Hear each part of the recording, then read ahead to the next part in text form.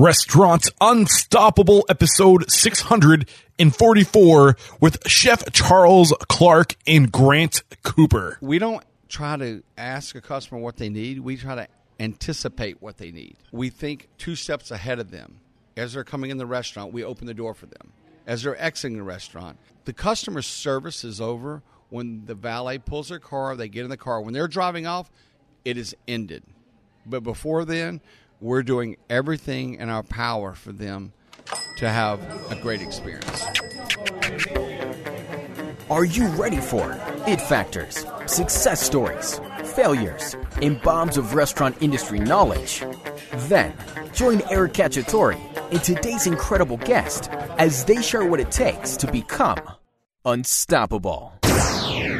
Here is a statistic for you. 89% of all guests will research a restaurant online before dining out. So you've got to start thinking about how you can extend your in-house hospitality and attention to detail to the online world. Bento Box is a great place to start. They will develop a restaurant website that not only leaves lasting impressions with your guests, but also provides hospitality-focused tools that are proven to drive revenue online and guests into your restaurant. Sign up today at getbento.com/unstoppable and save up to $1,500 on initial setup for your new restaurant website. Get on it. It doesn't get easier than Cake. Cake is the point of sale built for restaurants that's easy to set up and use. With cloud-based access from any device, 24/7 customer support, and a lifetime access to Cake University, how could you not love Cake? To learn more about Cake point of sale, head over to trycake.com/unstoppable. And because you're a Restaurant Unstoppable listener, you will save $750 off activation. Again, that's trycake.com/unstoppable. For years, restaurant owners have been pleading for more integration in their restaurants, and they finally got it. Restaurant 365 is a cloud-based, all-in-one, restaurant-specific accounting and back-office platform that seamlessly integrates with POS systems, payroll providers, and food and beverage vendors. Head over to restaurant365.com/unstoppable and qualify for 30% off implementation and a free inventory build in Restaurant 365, a value of $5,000. And with excitement, allow me to introduce today's guest, Chef Charles Clark and Grant Cooper. Are you two men feeling unstoppable today? It's like a show. It's like a Broadway show. The curtain's open. You have no choice but to feel unstoppable. Yes. Everybody thinks you are, so you have to portray yourself as unstoppable. Yeah, I think so. And that was Chef Clark on the mic. Grant, how you feeling? Feeling ready to go. All right. Kickoff time. Get familiar with these voices. All right. So Clark Cooper Concepts, led by Chef Charles Clark and Grant Cooper, is the group behind Ibiza, Brasserie 19, Copa, Oysteria, Punk's Simple Southern Food, and the Dunlavy. Was brought to life in 2001 when they decided to share their passion for food and the dining experience. The driven duo constantly strives to be at the forefront of the Houston restaurant industry with concepts that are chic, sophisticated, and provide customers with an experience of undeniable experience and spirit. Obviously, this is just a short intro. We are not doing you justice. I cannot wait to dive into your stories, but let's get that motivational and inspirational ball rolling with a success quote or mantra. Why don't you take it away, Grant? Yeah, I think, I guess if you want to call it a mantra, with Clark Cooper Concepts, is everything is kind of derived from passion. Is on the forefront on a lot of things we do. I think without that, you really don't have a good start. Beautiful. And Chef Charles, what do you have for us? When you said that we're always, we're at the top of the game in this city and all this, it's weird. When Grant and I started it, we didn't have a level of what we wanted to do. We wanted to do what was passion motivated, what we wanted to do. And it just happened to be this style of restaurants, and it's kind of funny how it morphed into this. But we never looked at it as a level of service, a level of this. We wanted it to be the best that we could in our style, from the color of the chairs to the type of lights we use to the wine. It kind of morphed into our style, kind of an extension of what we are, which happens to be, I guess, a good restaurant. But, we didn't plan it to, we're going to start with, we want to be the best, most high-end, expensive restaurant in the city. We're nothing like that. We just wanted to do something good that had energy, that people would come back 2 to 3 days a week. Beautiful. So passion is something that comes up all the time in this show, especially when I ask my guests. You'll get this question later. What's your it factor? They say passion or work ethic. What is passion exactly to you? I mean, in the dictionary, it's defined as an barely controllable emotion. So what, I'm curious, is your definition? What emotion are you feeling when you think of passion? I think it's kind of a love for food in itself. So a lot of times when I'll do an interview with a potential employee, I won't really go through the litany of questions that may be more typical of an interview. I really want to get to know the person. So I want to know what they ate last night.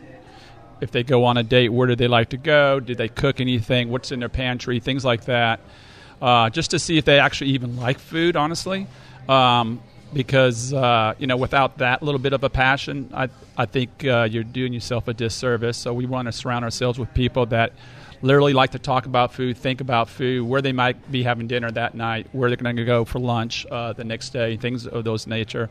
I'll ask them, tell me a joke. I want to know if they have a personality they can think on their toes. So, we try to dig deeper into the individual to see what kind of passion they have, what motivates them. Do they work out? Do they have self-discipline? Things like that. Chef Charles, same question. What is passion to you? It's just people that come in the restaurant when we hire, like Grant said, if I'm interviewing a cook, if someone starts off, well, how much vacation time do I get? That's kind of a negative thing to me. I like people that, hey, can I start today? I can start right now, man. Tell me what you want me to do. Not that I would hire them right then, but for them to say that, it just tells me, hey, they're open to do whatever it takes. Yeah. And I love that. But, someone goes, well, how much vacation do I time? And then if you make them an offer or something, well, I really have to talk to my girlfriend and see, she only says I can do this. I'm like, that's not my kind of guy. Not that you shouldn't talk to your partner. It's just that, come on, be a man. Yeah, You're here for the interview. Let's make a decision. Yeah. From awesome. yourself. Great way to get this conversation started. So I want to kind of break off and kind of get an idea of who we're talking to individually before we bring our stories, before your stories cross paths. And I think it was the late 90s, right? When you guys really started? 80s. Okay. So 87. Let's start with Chef Charles. How did you get into this industry? Take us to the beginning, when you knew this was going to be your life, your career. Man, I graduated from high school barely in 1980 in a small town in Louisiana, 60 people in my graduating class, and 90% of them went to work for a gas refinery in Lake Charles, Louisiana, and the other 3 to 5% went to work on the railroad, and the other 3% went to college. So I knew I wasn't going to college, couldn't afford it, or wasn't smart enough, or my grades weren't good enough. So I had a choice whether to go work for a gas refinery, and you always have these connections. My uncle has this, and I could get a job doing this, but to me, it's just like, it's so boring. Why am I going to go right to a gas refinery and work till I'm 65 years old? To me, it was so boring. So I loaded up my car, and I headed to Texas, and I got a job working at a restaurant, and as a waiter, as a busboy waiter type things, and I never looked back. So that's how I got into the hospitality business, is working starting as a busboy, a waiter, a back waiter, a front waiter, and captain, fine dining, and all that. And finally, I jumped into the kitchen by going to culinary school, because I'd worked in front of the house so long that it was a natural thing for me, because I love food almost more than I love the front of the house. So back then, chefs were screaming and throwing plates. It didn't look fun. Mm-hmm. It didn't look like you made any money. But then you'd see people like Emeril Lagasse and out of New Orleans, they were coming out of the kitchen into the dining room. And nobody had ever seen that in the late 80s, And so I decided to go to culinary school in 96 at a ripe age of 34, which not many people do. But I think it was a benefit for me, because going to school at 20 or 21, you're not serious about it. All you want to do is party and get high or get drunk or whatever. At 34, you're like, that clock's ticking. I better take this serious. I'm paying for school. I'm doing everything. So that's how I got into it. I went to school at 34, and I graduated at, 36. And Grant and I had been friends years before that and to this day. Okay, so I love when I hear people that choose to go to culinary school later in life because they almost always make way more out of the experience. They're far more mature. They're recognizing the value of that dollar that they're investing in their career, and they're just getting way more out of that. Is there any key point in your life up to this point? Somebody who had an influence on you, who really steered you in the direction of becoming a chef. One key mentor before we really start diving into Grant's come up story. Yeah, there was one guy. He was a French guy, French chef. I worked for him in Dallas, Texas. His name was Damien Wattel. It was a little restaurant called Wattel's. Grant used to eat there sometimes when he could afford it, when he saved enough of his tips from working in an ice house. But he was serving rabbit at the time. He taught me how to eat. After the shift, we would sit down and eat a lamb shank with French Dijon mustard, a glass of Côte d'Aron red wine. He taught me how the French would do things, and it just stuck in my head, and then it became natural. It became like elevator music. You have this course. This is a cheese course. This is a certain wine you have with this entree, and I just love the ideal of French dining because it just made sense. Having an espresso, letting the espresso set for 5 minutes till it's room temperature till you just drink it in one sip, things like that. And he was the biggest influence on my probably culinary career, and I still have a couple of dishes that when I was young, that I used to serve at that restaurant, and actually I cook those dishes today, like a lamb shank is something I have on the menu that came from Damien Wattel. And Damien is still in the business. He's in San Antonio, Texas, married, and we're still friends today, and this was 25 years, 30 years ago. Okay. I like to focus on one key mentor, at least one mentor, one spot where you work that helped form who you are today. So who was one mentor who stands out in your life that really helped transform who you are today? Probably about 1985, a little restaurant called Wattel's Bistro in Dallas, Texas. Damien Wattel, a classically trained chef from Lille, France. He moved over here in 84, 85. I went to work for him in 85 or 86. We were the same age, and I was a waiter, and he was the chef, and he taught me. It was a 65-seat restaurant.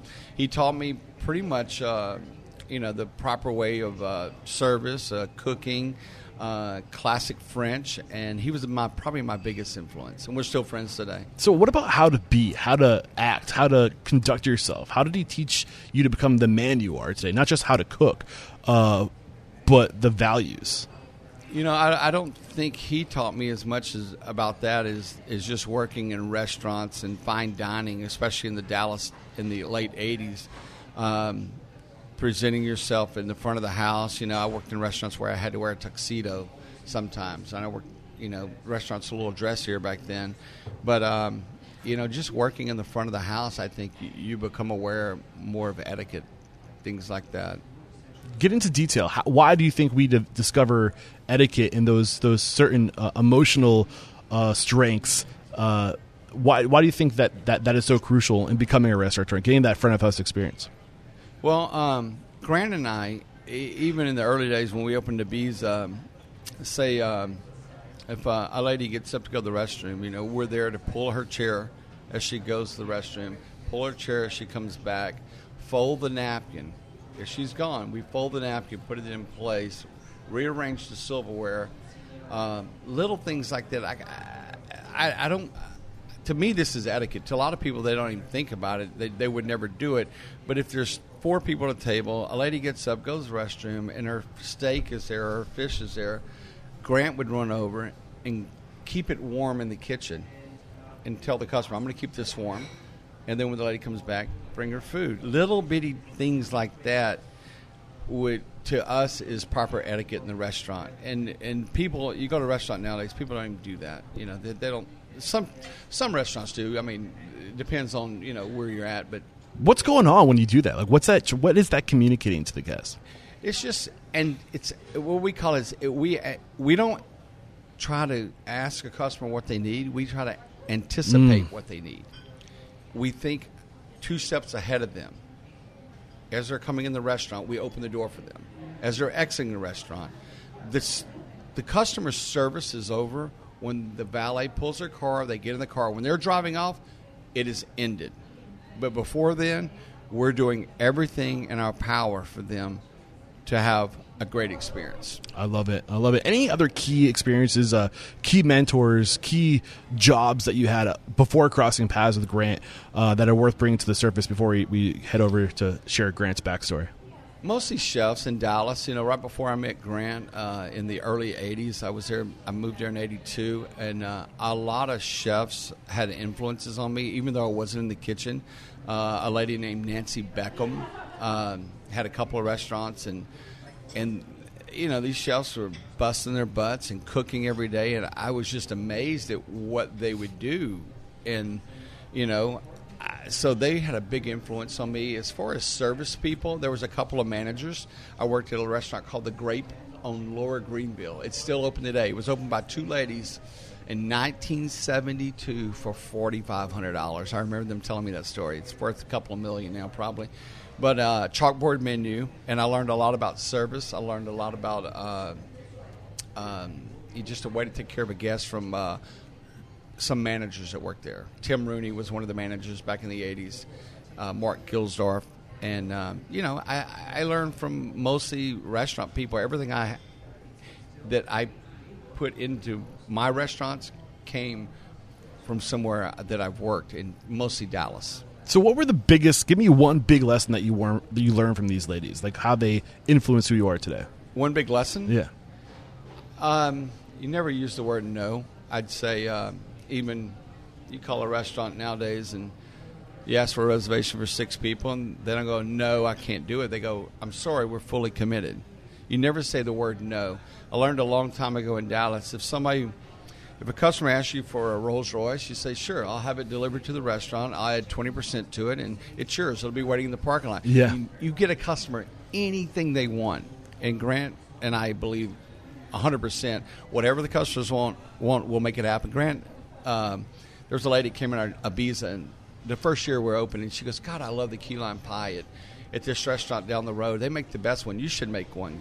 Grant went, got his car, drove and bought a whole key lime pie from that restaurant, came back before she finished her entrees and presented her with a key lime pie from her favorite restaurant. That's service. Yeah, just because you haven't done it in your restaurant before and it might be more difficult to make it happen doesn't mean that you shouldn't do it. I mean, that's when you exceed expectation, right? And that's when you shine. That's when you get to really take it to the next level. So never say no. And what does it do? Do you know what happens like psychologically when you tell somebody no, what's happening in their head? Like it's just, I mean, I don't know how far you want to take it, but I'm just curious. No, it's I know exactly what's going on, man.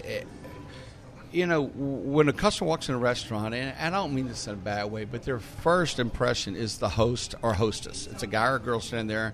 They're probably making minimum wage or a couple dollars above that. That's their first impression, and it shouldn't be. I mean, unless you train that person perfectly, they should thank you so much for coming in. Oh, my God, I love your dress. Where'd you get those shoes? Just find something in common with that customer. Nobody does that. They go, hi, how many in your party? Here, right this way. They slap the menus on the table and walk away. It's like, and everybody does that, so you just get used to it. There's still a few restaurants, like Johnny Carrabba. I think you brought his name up. Yeah. He's a great guy. You walk in there twice or 3 times in a month, I guarantee you, they will know your name.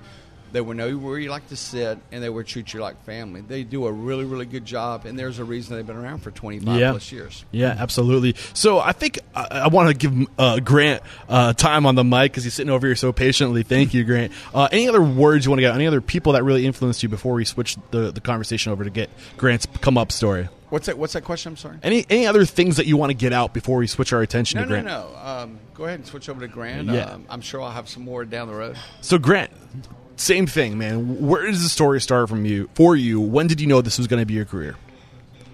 I think, I grew up in Europe. So I think living in Belgium, I think at the age of about 12, I was going to a movie downtown with a couple of friends, and I never made the movie and went to a bar called Half and Half, had a glass of wine and a little glass of beer.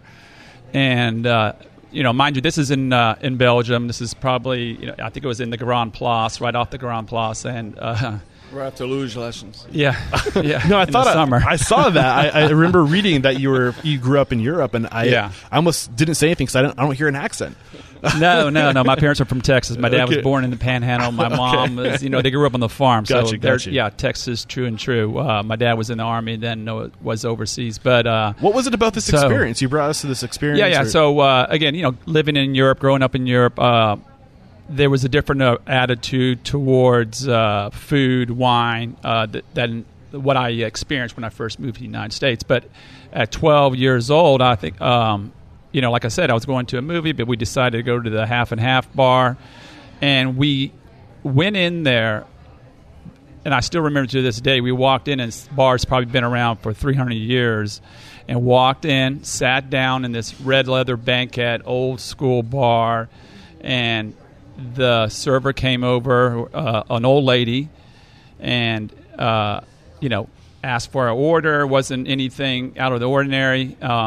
And we ordered the Half and Half, which was what the bar was kind of friendly named, at least by us. And they brought it on a silver tray with some peanuts and a glass of white wine and a little beer. And I just remember at that point how that experience was. They treated us with respect. And even though we were 12 or 13, they didn't, again, this is in Belgium, so... What was the Half and Half? Was that half? That was half, yeah, no, well, you literally, on a silver tray, there was peanuts in a silver bowl, and then there was a glass of wine that was probably about a 3-4 ounce pour, and then there was a beer. So it was half and half. Half wine, half beer. Gotcha. Sorry. And but we sat there, and we kind of enjoyed it, but I remember growing up going to restaurants with my parents every once in a while in Belgium, and I think they taught me how to dine. I was watching people all the time in the dining room, and they have great restaurants. These weren't fine dining restaurants. These were just little kind of more, I would call cafes, hole-in-the-wall type places, but everybody there had a way about kind of conducting themselves, and I think I always just even when I was 6 years old, I remember eating 3 shrimp cocktails because I liked it, and then had bolognese, then I had a steak au poivre, and the food was just, I just kept eating and watching how people just really kind of dedicated their time and conversation to the food and the experience. Yeah. The energy was just, palpable, and you could feel it. So I think, from 5 to 12 or 13, and from that point on, my mom was a great cook. I used to always be in the kitchen with her, watching her cook. I would cook meals with her and things like that, So I think those experiences from an early age is what kind of really intrigued me. And every time I was out, I was always kind of peeking into the kitchens and restaurants. So there's kind of like an underlining lesson on hospitality here, too, that even though you're a young guy, were you with your friends, too? I think I picked that up from where you saw that. You're a young guy, and these people treated you and your friends just like they would anybody else, right? And you never know who you're serving, right? So treat everybody like they're that VIP. Exactly. You could be the son of the president, who knows, or the son of some whatever. You don't know who you're going to be serving next. Exactly. And just to have that high level of hospitality, regardless of whatever the situation is, I highly recommend you do not serve 13-year-olds beer and wine, but this is different time, different country, different culture. Anyway, really just wanted to highlight that. When did you first work in a restaurant? When did that happen? I think it was, when I moved back, when I moved to the United States, and like I think everybody, at some point you get a job working in restaurants. I think it was TGI Fridays. Think about it. He came from here. He didn't know what was cool. He didn't know what was. You're right. No, me coming, growing up in the United States, I want to work at, you had service. You had a waiter or something. You know what he thought was a cool restaurant? He got a job. He called up his friends. He goes, dude, you won't believe I got a job here. I can get all of you guys a job.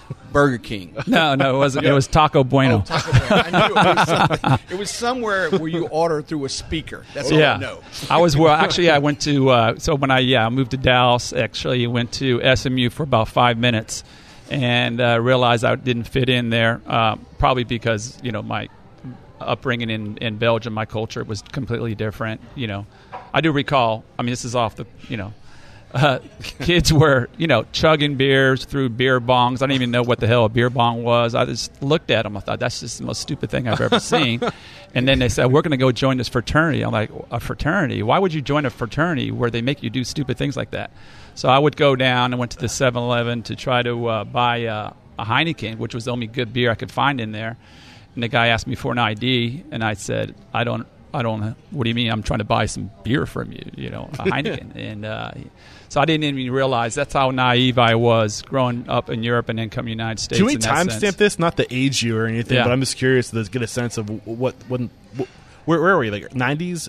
It was Late in 84. 84. Okay, Yeah. gotcha. 84, Yeah. Got you. 1984, yeah. So I think the drinking age was 19 at the time, and I was 17. Gotcha. So, any key mentors, any key work experiences that really kind of helped you see the big picture and really formed who you are today, maybe even steered you in this direction that you're on now? Honestly, I don't know if I have any mentors in the sense that there was one person. I think it's a combination of a lot of things. I think most of it was subconsciously picking up on the experiences as a kid, like I was saying, from maybe age 5. From this, from the time I could remember, being in a place, I just always remember wanting to be in restaurants, and I would watch like the maitre d's in these restaurants do tableside flambe of Bananas Foster's, and just the way they conducted themselves, and kind of watching the clientele, how they would be kind of, they all were happy and enjoying themselves, and I just always thought that was fascinating to me. But I think there was just a combination. It wasn't someone specific, honestly. I think it was just a combination of a lot of experiences that I would pick up on, and most of those experiences were not just from one person, but more like a dining experience, if that makes sense or not. Absolutely. So what were you doing professionally before the restaurant industry? I was bartending. I was, that's where Charles and I met. It was at a nice house, actually, bartending, waiting tables, the whole gauntlet. But primarily I was bartending at the time when Charles and I met, and that's where we became friends and kind of started connecting on a common, idea of doing something. We didn't know it at the time, I don't think. We were just talking about food and talking about what friends talk about, but I think it was kind of the base, the foundation of what would later become, our Clark Cooper Concepts, and our attitude and our approach to the company. I think came, Charles mentioned he started at 34 to go to culinary school. I kind of got a later start as well. I think we both kind of it helped us in the sense that to frame who we were, and we were more confident. So when we did open our restaurant, we knew what we knew, and we were passionate about what we wanted to do. And honestly, we didn't really care what anybody else thought about it. We just thought this was the best way for us. This is what we would like to do, or this is the type of restaurant we would want to go to. And I think we were committed to that.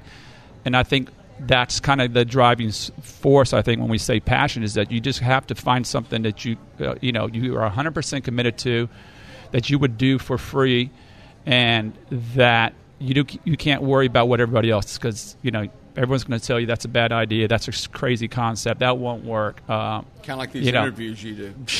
Yeah. So there's always, people are going to doubt you, or. So I always, I have that 75% rule. I always come up with a concept, and a lot of times I'll talk about it like it's real. Because if you just go up to someone and say, hey, I have this idea to do whatever, they're like, oh, I'm not sure about that. But if you say, yeah, I was in Seattle, I went to this place, and they were doing this, and that, and they're like, and it had a line out the door, and it was really good. Tell and them they're about like, cereal bar. Tell them about cereal bar. Yeah. So he has a concept called cereal bar. Don't be telling everybody. So this is a good point to take our first break. We'll be right back to kind of talk about what this vision was and how you guys started making your vision, your dreaming, into a reality. So this probably does not come as a surprise to you, but as you can imagine, I look at a lot of restaurant websites because I'm constantly researching my next guest, successful restaurateurs, and you'd be surprised how many of those people have bento box websites. I mean, I almost know instantly when looking at these websites because they're always so stunning, and they always check every box. Everything that a good restaurant website should have, these websites have them, and it's because they're going to Bento Box to get the work done.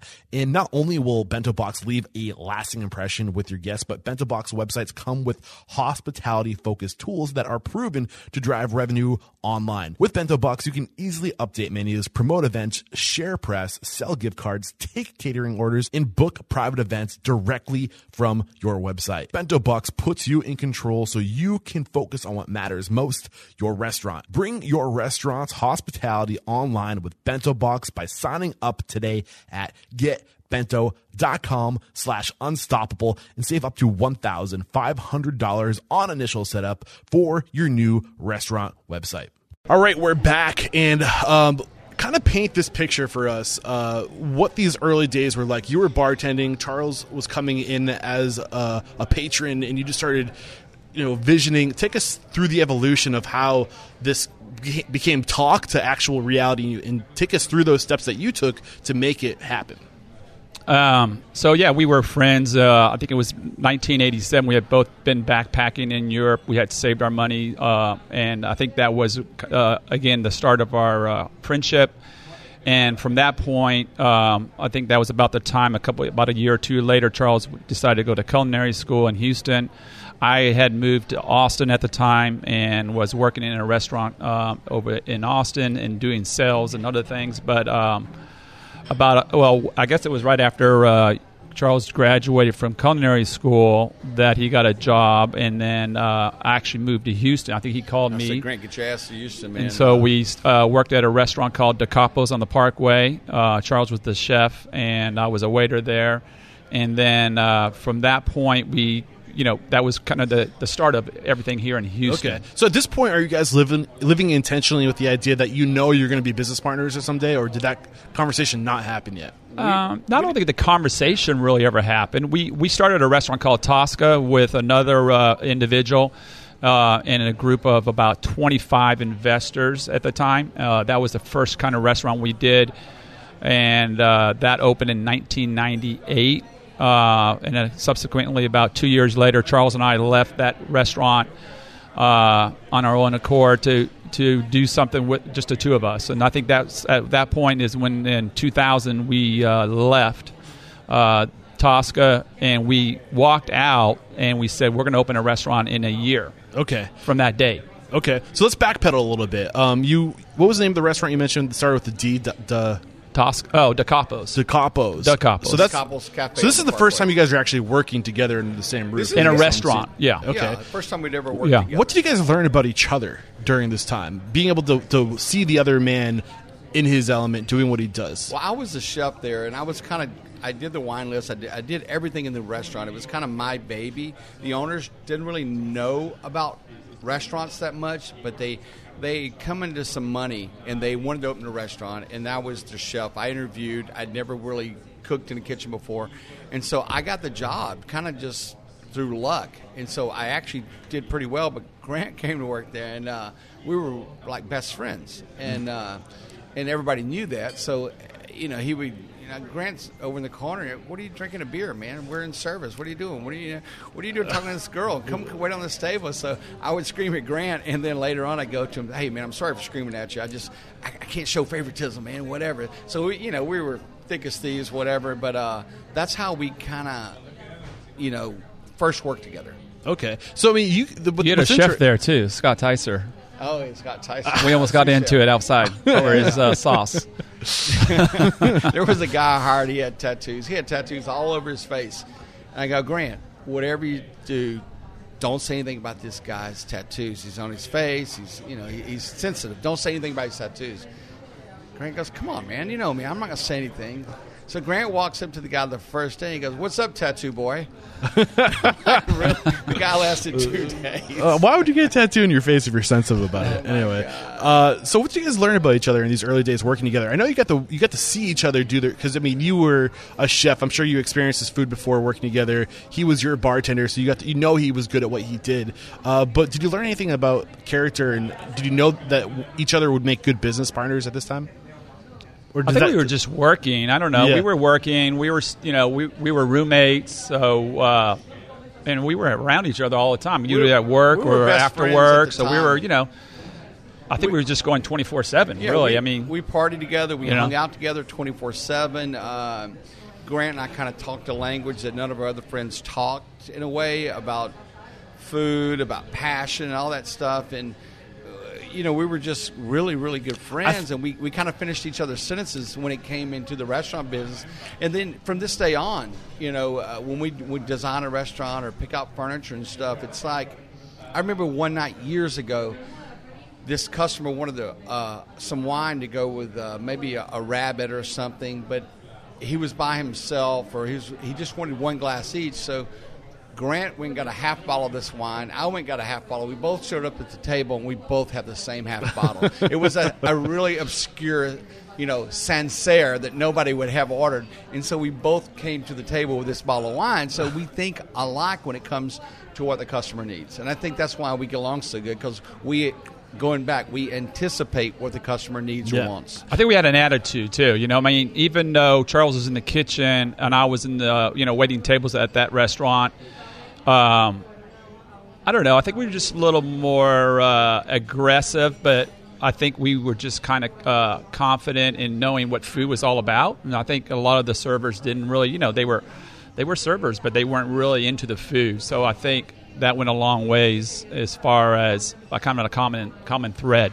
So, I would always be checking to see what Charles was coming up with on the food. Even, we were having a good time, don't get me wrong, but we were serious about the food part. Yeah. And I think it portrayed to the customers that were in that restaurant and then in other restaurants when we went to Tosca, the customers, I think we could connect. I could go up to Charles in the kitchen and say, hey, I need this on the fly because so-and-so is sitting over here and they don't like that tuna or whatever it is. And he would trust me and I would trust him in the sense of getting whatever it was that would make that customer happy. It sounds like just being on the same page very early on, but just a mutual respect. And then another thing that I think can't be overemphasized is a general friendship and appreciation for each other, which I think if you're going into a partnership with somebody, you have to enjoy the people you're working with, right? You have to like them, because if you don't like them, how are you going to do business with them? At the end of the day, you have to enjoy the person because you're spending almost your entire life with them, as a business partner, especially in the early days.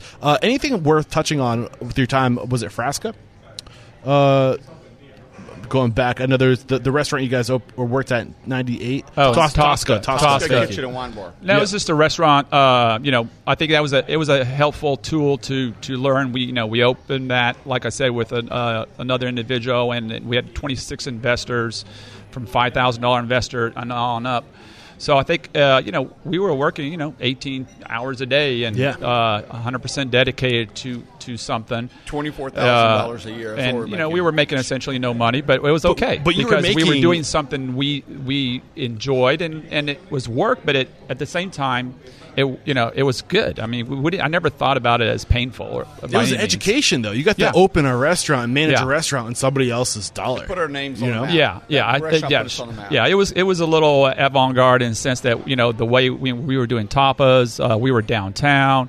We had music playing, live music up front. It was downtown, so it was a little edgy. So you opened this restaurant, right? Correct. So what were the biggest lessons? This is the first restaurant you both opened, or did you open a restaurant? No, we opened. This is the first one we both opened. Okay, so what were the big? I think this is so important to go work for somebody else who is opening a restaurant and learn as much. Running a restaurant is a completely different beast than opening a restaurant, right? Oh, God, yeah. So they're both beasts. Yeah, they're both beasts, but two different beasts. So it's great that if you can have 20 years experience working in a restaurant and still be clueless when it comes to time to open a restaurant because you're responsible for it. So to me, it's like having kids. So you're responsible. So when you're grown, when you're an individual, you're a man or woman, you have no kids. That's one way of life. And then when you have kids, then your life changes. So I would kind of correlate that in the restaurant. Once you work in a restaurant, you work for someone, it's one way. But once you own a restaurant and you're responsible for those employees and you're responsible for everything that's in those four walls, it's like having kids. And it changes. It takes it to a whole new level. And then I think you either figure it out. Which way, we learn something new every day, but you figure it out, and you have to figure it out because there's no other alternative. What were those biggest lessons you learned at Tosca's early on to set you up for success when you guys broke off to do your own thing? I think it was more you'd have to put in the time and the knowledge of understanding, and you have to kind of portray that to the staff. Because at the end of the day, if you have your staff that doesn't really trust what you're saying, or they don't believe in what you're saying, which is why I use sports analogies a lot, because I feel like it's the same thing. You have to get your team to believe in whatever your game plan is. And that's what you learned at Traskus. I'm sorry? That's what you learned at Traskus? No, Tosca. Sorry, my notes are on the other Those screen. are things that we kind of learned. We were learning on our own. We didn't. I wouldn't say we'd had anybody necessarily telling us. We were just doing it because, again, I think we were older, as far as restaurant owners for our first go-around. But so we had some life skills, I think, to play off of. Okay. I think those experiences came in handy as far as how to just talk to people. Literally talk to people. You'd be surprised how many people can't talk to an individual that's standing right in front of them. So we would kind of just go over the fundamentals to our staff, our host, our servers, about just communicating to the individual and being confident in being themselves. And I think we still use those philosophies to this day. I think the fundamentals, the basics of restaurant, operations is kind of lost in a lot of applications. People are more relying on social media and likes and things like that, as opposed to actually taking care of the customer and those type of things. So I think those fundamental things that we learned back 25 years ago, whenever it was, are still existing today. So communicating the big picture, getting everybody on board, but also the little details, communicating the basics, the building blocks that everybody needs to be good at their job, communicating those things. Chef Clark, what were the big things you pull from this experience before breaking off to do your own thing? I'm sorry, repeat the last. What were the big things that you pulled away from this experience working in this restaurant, opening this restaurant together with Grant? The value of a customer is one thing I remember.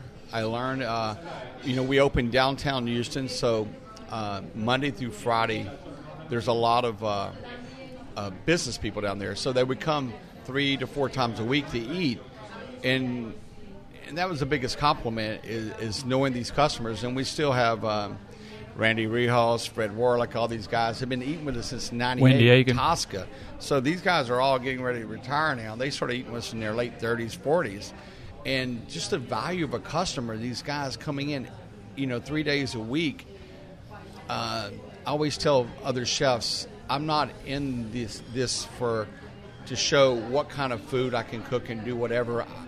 Grant and I always agreed we're in the ass-kissing business.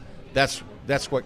I don't care about a James Beard Award. I care about asses in seats. Mm-hmm. That's what pays the bills. But I try to do the best I can do in the restaurant. But what comes down to it is having that customer come back in. So that's what I take away from it is taking care of the customer once you get them in. First impressions are everything. That's in business. That's in parties, whatever. So when a customer comes in the first time, if they're not dressed up to the nines or in a Rolls Royce or whatever, if they rode a bicycle here, they're in shorts and tennis shoes, treat them like, they're the king of Spain or whatever.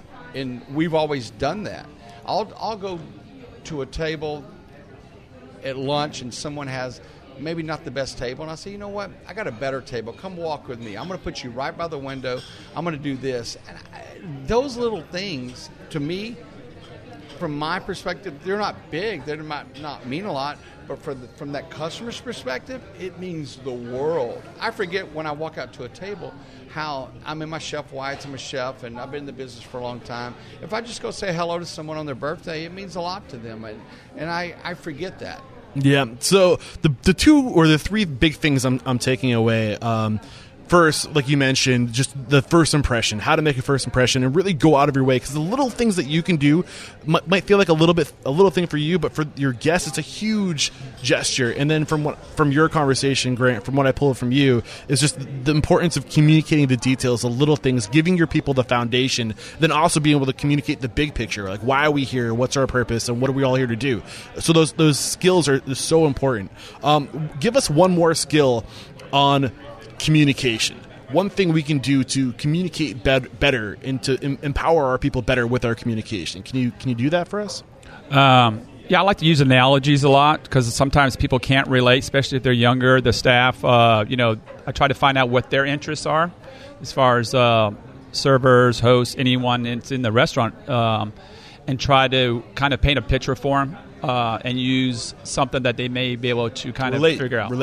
Relatable, exactly. So, but at the end of the day, we always keep emphasizing. I always tell them, listen, just pretend. I mean, if your mom walked in here, this is the way you should conduct yourself as far as service and how you should be. You should be a gentleman. Yeah. And we always say that. We need to walk around here like tango dancers with confidence, with precise moves. But it's sexy. I like to use that word a lot. We use it. It's a certain je ne sais quoi that people don't really pick up on. Yeah. But it's you feel it if everybody in the restaurant's doing it. As a consumer or as a customer, you're sitting and you can see that people are 2 steps ahead, trying to open doors, trying to do again all the little things of being a gentleman. Essentially, it's not that hard, but you'd be surprised how many places really don't do the simple things. And I think for us taking care of the little things.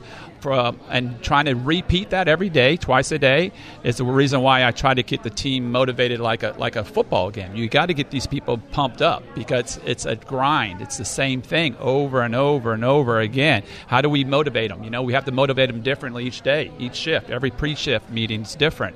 We got to dangle a carrot. Sometimes you got to be stronger. Sometimes you got to be, a little hard love. And sometimes you have to be, a little more sympathetic. We treat them a little differently too. Not everybody's treated the same. Yeah. So Chef Clark, your big thing was what you pulled from this was just first impressions and the relationships of your guests. What's one thing that we can all do? One of your secret tricks, if you will, that something you use to make that first impression, something that you go to if you really want to make an impression on somebody. What's one thing that you do often to make a good first impression? I come out of the kitchen a lot.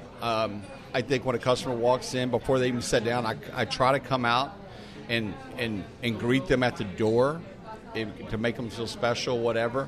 And it's not even to make them feel special because I still love doing it. So I enjoy doing it. So I think coming out of the kitchen, we have an open kitchen in the Bees, and I've been there forever. So when I come out of the kitchen, you can see me walking out, and I think going to the customer and celebrating maybe their birthday or saying hello to their kids. And something Grant and I started years ago is on birthdays we send out cotton candies. And it's strange, but, the little kid sees a cotton candy, and these next year, I got one kid's been coming since he was 5 years old, and they're 20-something years old now, but little things, just making that special, going back to the key lime pie that Grant bought for the lady on her birthday years ago.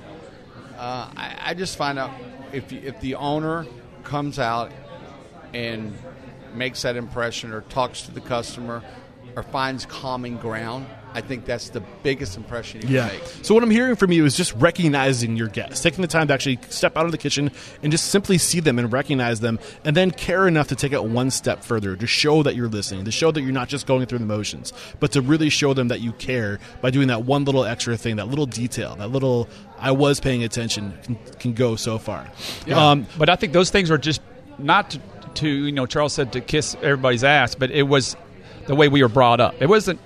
We're not trying to kiss their ass in the sense because it was just that's what we should do. That's why you're in this business, right? We just did it instinctively, and I think we were doing it. When we had Ibiza, we opened them, we were pounding that into the staff, and it was just then became second nature, And we get letters, phone calls, and stuff now, 15, 20 years later, from people that have said, we really appreciate the way you guys kind of instill that kind of mindset. You're taking care of people because you're supposed to. You're making a point right now, which is the ethos of the Restaurant Unstoppable mission, is that we can transform the next generation by giving them these values, by instilling our values that were given to us, that your parents gave you, into the next generation. And the restaurant industry has such influence, right? We touch so many young lives. We transform so many people. We can bring so many people up to our level. If I can share your knowledge, your stories with other people in the industry who have that kind of impact on the next generation of professionals, the power is just incredible. But I'm right there with you. Yeah. So Ibiza, you guys eventually decided to break off, do your own thing. How did you make it happen? How did you get the money? Were you going back to past guests? Did you have investors? We had one investor, Ray Wheeler. At the time, he put up the money. That was in 2000, and like we said, we opened the restaurant a year after we walked out of Tosca, essentially, Okay. To When the we day walked almost. out, what you're failing to not understand is we had a third partner, and it was not. Grant and I were very young, not young age-wise, but we were green. We didn't get everything in writing, and we kind of got. Okay, this is huge. This is Yeah. like a lot of people call these failures. I call them lessons. We call it was a definite lesson. Yeah. we should send this guy a thank you card because we kind of took off after that. But we kind of got screwed out of a business deal, and we said, one day We got 3 o'clock squeezed. Yeah, at 3 o'clock in the afternoon, I said, I'm done. I'm going to go open my own restaurant, Grant. You got to go with me. Grant goes, I'm with him. We're the partners. So we walked out, and we had one guy that said, if you ever do anything or ever want to do anything, I'll be your investor. And most people say that. 99.9% are full of crap. But this guy was not. Well, keep your list of those people that might be Yeah. full of crap, and then go through them some day later when you have the Yeah. opportunity. One guy. That was Yep. it. Yeah. So real quick before we move on and talk about this guy and how he helped you open your vision, what are the lessons you could give to somebody listening to this who might be going into a partnership real soon or be having the conversations? What information would you give your past self to protect yourself from that first business deal? I hate Have to, go ahead. well, you'd have have an attorney look at it, that represents you. And I think that would be one step. Have some other people look at it that you trust, that are outside of the deal, so to speak. Maybe they can look at it and make sure that they're seeing it from a different perspective. Because when you're looking at, especially us at the time, we were just ready You're to go, hungry. go do. We You'll were sign hungry. anything, right? Yeah, Yeah. like I said, we were making $24,000, but $24,000 seemed pretty good to me at the time. And we're like, whatever, Yeah. Because again, we just wanted to do what we wanted to do, so it wasn't about the money or anything. It was more about we just jumped into it, and So knowing what you know specifically, what would have been in the contract that you would have liked to see then, like written in the contract that would have protected yourself? Just ownership. I mean, yeah. what you're Just- as the restaurant progresses, the age of the restaurant, as the debt is paid off, what your ownership is at that time. Or- Usually, when you open a restaurant, you owe the investors 90% of the restaurant. You get 10%, and once you pay off the investors, it kind of flip flops. You get 90%, the investors keep 10%. So. We should have had everything in writing and had an attorney. We didn't have an attorney look at it. We believed everybody. We thought we were all friends, and it turned out Grant and I were the only ones that were true friends, and the other guy wasn't. So What did he say? I guess I'm curious. Is like, what was the situation, the scenario that we can identify, so we don't make the same mistake? Can you paint that picture for us? the scenario that when we decided that this wasn't going to work. Yeah. I think it was when they sat down with us and said something to this effect that we're going to bring this guy in. They brought a guy in that was a corporate, cheesy restaurant operator to oversee the things that we were basically doing, that he became our boss. And, working 18 hours, and then this guy didn't know how we run our restaurants. And again, there's more than one way to skin a cat in this business, so we're not, taken away from how people conduct their business, but it certainly wasn't the way we were doing it. And he didn't even understand the food, which was really pissed us off. He didn't know, he wanted to set all these different standards and basically become our boss and tell us how we should be doing things. And it just didn't set well. Yeah. So, I think that was it. I mean, I think the next day, literally, that was the decision. We just walked out with nothing. So now you guys are on your own. That was the writing was on the wall at that deal. You didn't want anything to do with it, and you go off to start your own restaurant. You have an investor. What was that experience like? It was great. I mean, we were excited. We were pumped up. We were motivated for sure because doing something for 2 years and working as hard as we were, and us two being on the same page and clicking, it was like a good dance, and so we were excited. We were confident, but we were also kind of nervous but in a good way. You should always have a little fear in your stomach. We still do every day. I mean, sometimes I'll walk in and I'll still get like a pit in my stomach because you're just like pumped up. You're so pumped up, you got to like calm yourself down. I was just saying to you guys before we hit record for this interview that I still get jacked up for every interview. Yeah. I totally relate. Yeah. I mean, this morning I got jacked up. I was thinking about something we're doing on this other concept, and I was like, man, I got to write this shit down. So yeah, we just we were really excited when we did everything. Man, we hired an architect that we worked with that was up and coming. He was brand new. His name was Farron Streif, and we worked day and night. I was at his house.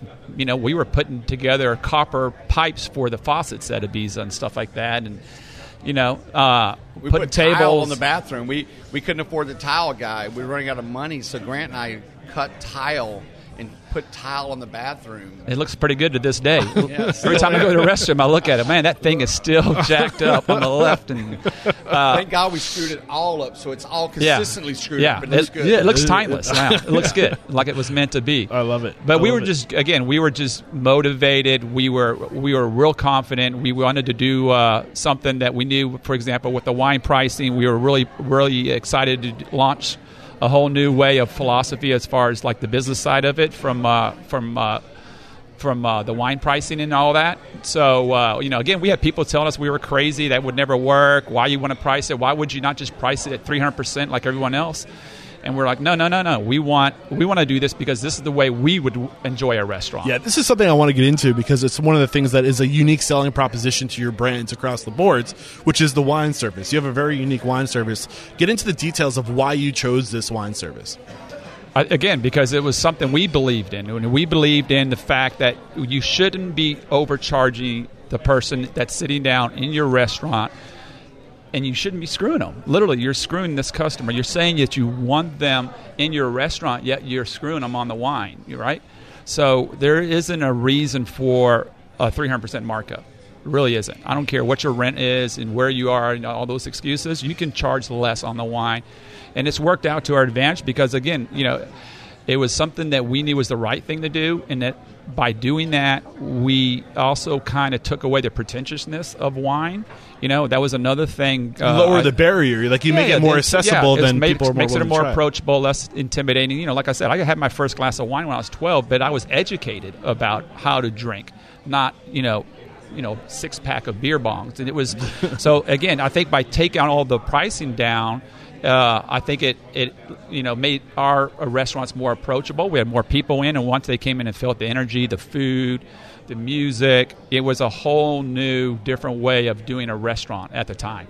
And I think that style is infectious, and I think that's the bloodline of what we do. And I think that's our attitude, we want to serve wine. Half the people that make wine are farmers, and they're smoking joints, they're having a good time, whatever, but you don't need to overfuss it. It's just wine. Yeah, and I think it's just so important to stand out some way, somehow, right? And that wine service was a unique selling proposition. Where else could you go and get wine slightly marked up over retail? And you did whole bottle service. Whole bottle, was that whole the only bottle, option? half bottles? We had a huge half bottle selection. We had more half bottles than some people had full bottles. Champagne, everything. We brought in rosés. I mean, we had every kind of wine you can imagine. We had guests say, "I don't understand. This bottle's only $12. I said, well, we'll charge you $24 if it makes you feel more like it's going to be better, but it's $12. And we had a guy that would sit at a table of 32 and get a bottle of that $12 bottle of wine and a half a chicken, and but he was there religiously, and we have numerous customers like that. But I think that was the foundation of building a lot of friendships with our customers. So looking back, knowing what you know now, opening over was it a total of 6 restaurants I counted over the years. Some have opened, some are closed. What would you have done differently with Ibiza, knowing what you know now? Anything that didn't go well that was learned the hard way that you can share with our listeners? At where? At Ibiza? Ibiza, yeah. I would. Our biggest mistake is I think we opened a restaurant a few years ago, and it was a little bit too large, and I think was this a Salt? Saltaire. Saltaire. And it was just too large, and it was a second generation restaurant, meaning it had already been a restaurant. We really had no choice in making it a different size. I think that's a really big lesson because we've actually took that idea that mistake and learn from it, because our next restaurants, we're designing a few more restaurants right now, and they're not that big. They're made more. They're in tune to what our original Ibiza, about a 4,000 or 5,000 square foot footprint Exactly. and things of that nature. But we're not afraid. So we have that 75% rule. So we'll have 4 or 5, up to even 9 or 10 concepts that are various sizes. But I'll pass them by Charles, and half the time he'll look at me crazy. But the thinking is, I'd rather try something and fail than never, than never even try it or be too scared to try it. I think it's, you only go around once. There's a lot of different things we can do, and there's a lot of things we want to do still. So I think you just have to be open to it. But you got to be smart about it too. You got to do the risk calculations too. So we're getting to the point now where I'm just going to kind of have you guys freestyle. If there's anything that you know to be true, one thing that you think you do exceptionally well, or one thing that you know is a testament to your success, what would each of you come up with one thing that you can kind of dive into real quick before we go to the speed round and wrap things up? Again, passion. I think the key to our success, I think, is being committed to what it is that we want to do, and not really look back. But I think it's our attitude a little bit as well, and taking care of the small things. I mean, I got an argument with one of our general managers 2 nights ago because we were talking about how many likes we had on social media, and we didn't have enough likes. And I said, I don't really give a fuck about the likes. What I care about are the people that are sitting in our restaurants and the people that come up to Charles and shake his hand and shake my hand. If I'm in the grocery store, they come up. And for 20-plus years, these people have been coming in our restaurants. And I have staff people that come back to us. I have customers that come back to us. I have vendors. And they all say the same thing, that, we like what you guys do.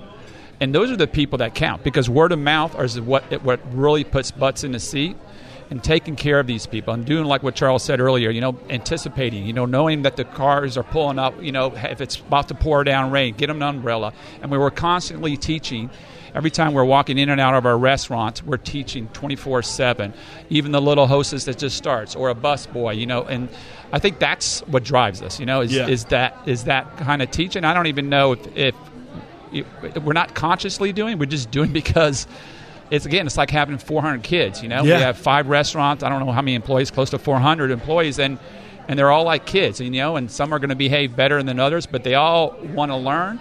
And I think that's our job, is to kind of teach what we think is the right thing to do. I want to pull back one more layer on this. And I think I love everything you're sharing with us, but how do you remain consistent? How do you operate with that same level of passion, in desire to educate, in desire to make people better after 20, 30 years? How do you keep that level of passion consistent? Fear. Yeah. Fear of going bankrupt. No, it's just It's what you. you do every day. It's like I say, it's like opening that stage to a Broadway play. As soon as that curtain opens, man, it's showtime. And like right now, we're doing this interview. Believe me, I'm looking at every table. I'm looking at every water glass. I'm looking at every tea glass. I'm about to motion to her that we need more tea on table 31. I'm watching the room. I'm working the room right now. It's just it's instinct. It's what you do. Typically, I have my guests with their back to the dining room. I know, you're killing us right now. Sorry. But it's like Tom Brady, right? He gets himself motivated. Yeah. Right? I think sports is the same thing. I mean, literally, if you look at it, you break it down on a smaller, like game to game, day to day, shift to shift, instead of trying to see the whole thing as one long grind. Yeah. You got to break it down in smaller pieces. Chef Clark, same question. I realize your daughter is probably showing up any minute. She's not already here. He's having lunch with his daughter. Real quick, what is the biggest thing that you can give us? The one thing, just like Grant shared, the one thing that most contributes to your success. What would you say? What's going on with you? The one big thing that I'm about is the big picture, and this is totally off the service part of it. We closed a restaurant a few years ago, Salt Air, and usually when you close a restaurant, the debt, whatever, you don't pay your vendors. Most people don't pay their vendors. Hey, went out of business. Sorry, there's no money in the bank. I called up every vendor, and I told them, we're closing this restaurant. We owe you a certain amount of money. I can write you a check for 25 cents on the dollar, or I can pay you in full if you give me 6 months. Mm-hmm. Every one of them said, we'll wait 6 months. And we paid them off. Every single vendor we paid off. And not many people do that. And to this day, I can call up a seafood guy or a meat guy and say, hey, can I get a year to pay you? They will do anything for us now because our word is gold. And in this business, you're only as good, as your last bank statement, your last plate of food you put out. And Grant and I have a great reputation, and that's something we've worked for our whole lives. It's a reputation. There's a word for that, reputation and integrity, right? Doing what you say you're going to do, and your word is your bond. I love it. So one more quick break to thank our sponsors, and we're going to bust out a true speed round because I want to respect your time. We've got a little bit of a late start and technical difficulty, so I appreciate you guys. Cake makes it easy. Thousands of restaurant operators are using Cake POS and loving it. With its easy, simple to use, and intuitive interface, how could you not? Cake users are achieving peak satisfaction with 24/7 customer support, not to mention lifetime access to Cake University. No wonder customer satisfaction scores are so high. Everything about Cake is simple, including its POS integration with Cake Guest Manager and Google Reservations, which basically allows your guests to book reservations or get on wait lists straight from Google Search or Google Maps. That's pretty rad. This simple integration alone has increased guest count by as much as 25%. To learn more about how Cake makes it easy, head over to trycake.com/unstoppable. And because you are Restaurant Unstoppable listeners, you can save $750 off activation for Cake point of sale. But you have to use my links. Again, that's trycake.com/unstoppable. If you're sick of paying multiple vendors and services to outfit your restaurant needs only to deal with the frustrations of technology that's clunky and void of that seamless experience that you so need, then you've got to check out Restaurant 365, a cloud-based restaurant-specific accounting and back-office platform that seamlessly integrates with your POS system, payroll provider, food and beverage vendors, and banks. With Restaurant 365, you'll have real-time reporting and analysis to make the best and most data-driven decisions. No more guessing.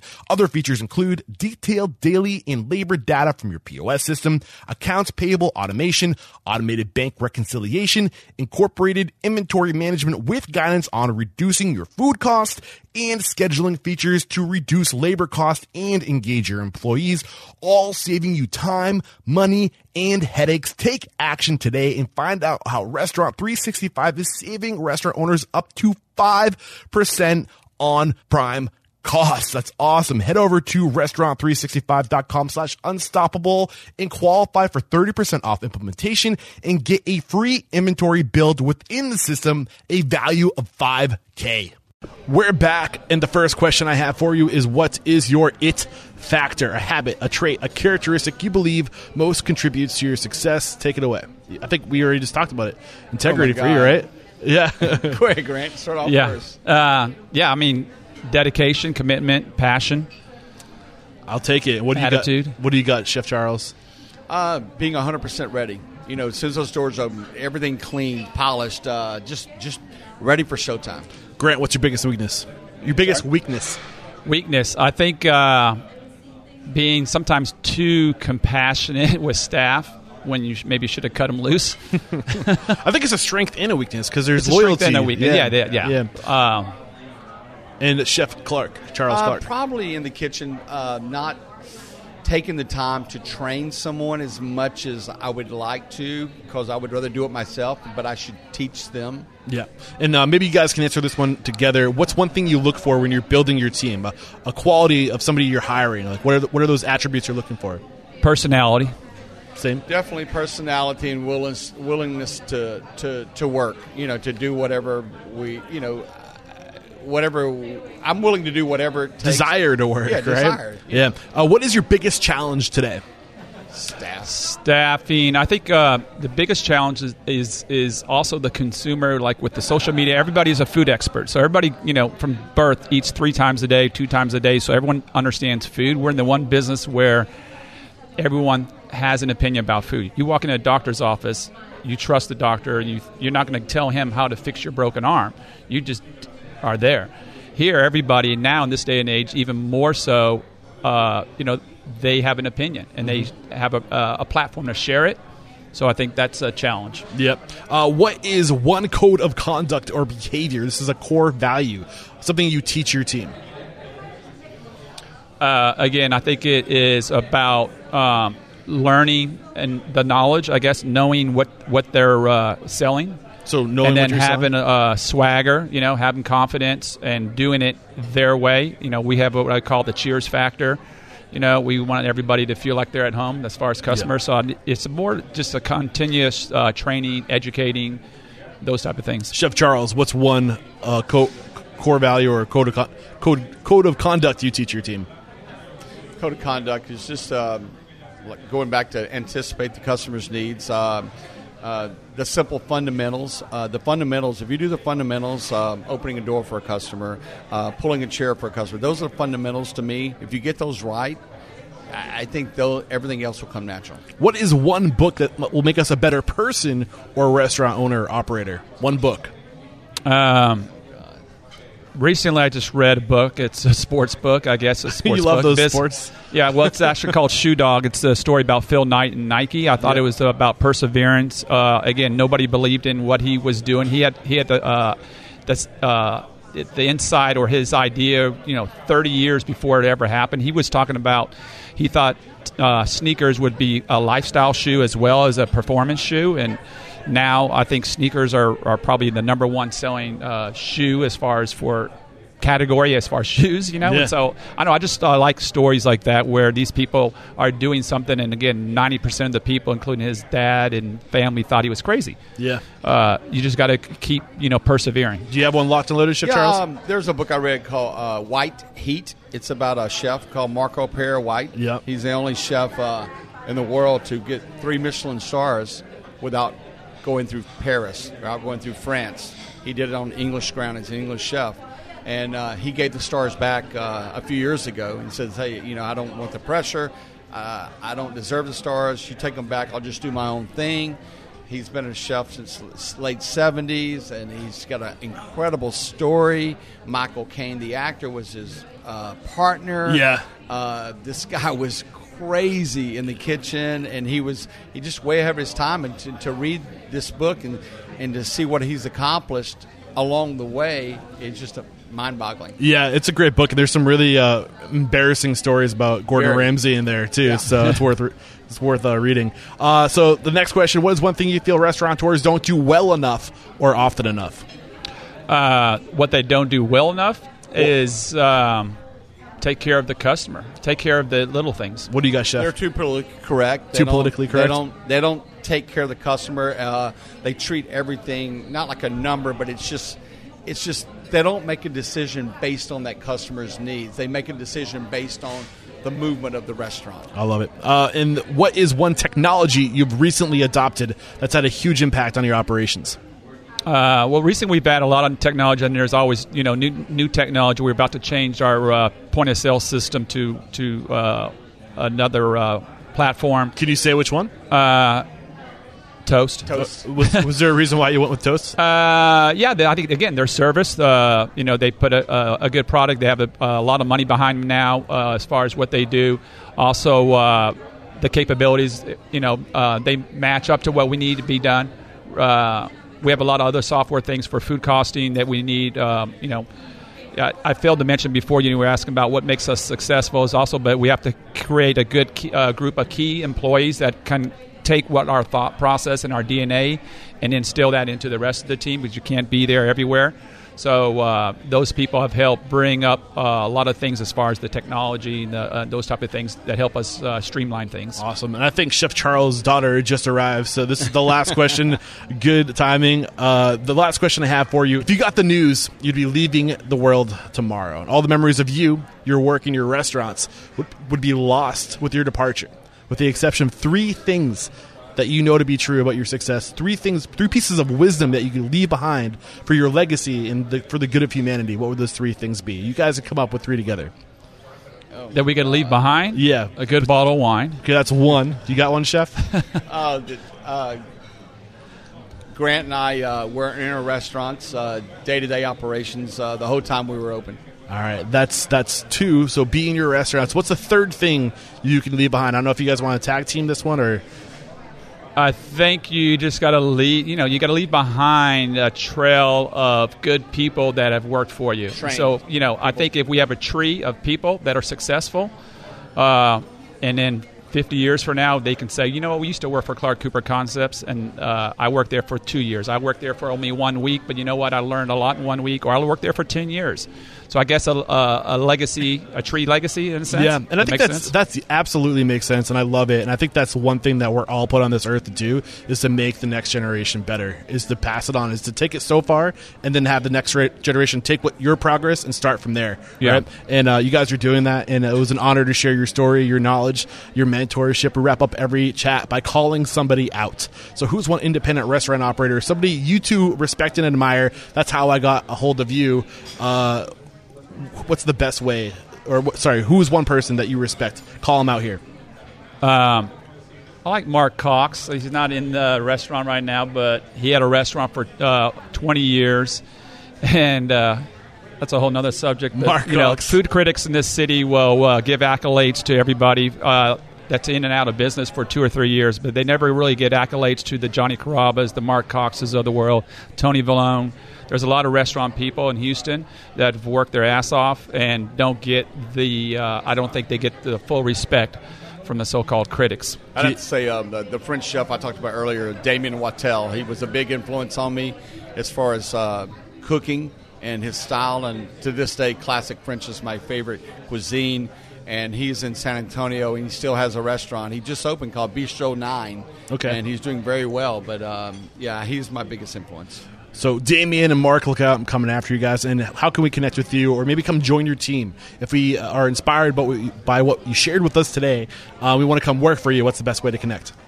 They can call me on my cell phone number. Clark Cooper Concepts. Just ClarkCooperConcepts.com. Yeah, just go to connect with Shannon. But one thing, our business cards are in all the restaurants with our cell phone numbers on them. Give me your number, and I'll make sure it's in the show notes. And our email. So, it's readily available. So anybody who wants to talk to us, we're in the restaurants. You can find Charles at Ibiza every day. I'm in and out of the restaurants, other ones. So we're here. All right. Again, thank you guys so much for taking the time. There is no questioning. You are unstoppable. All right, there we go. Another episode in the archive here at Restaurants Unstoppable.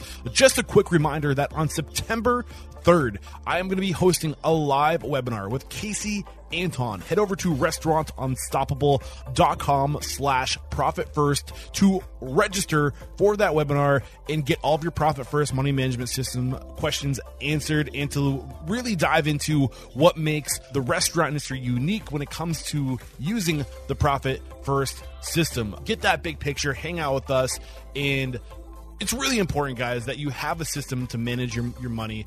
This is probably one of my biggest challenges. I am going through the process of implementing the Profit First money management system for my own business, and we can go through it together. So again, head over to restaurantunstoppable.com/profit first and come hang out and learn all about the Profit First money management system. Peace.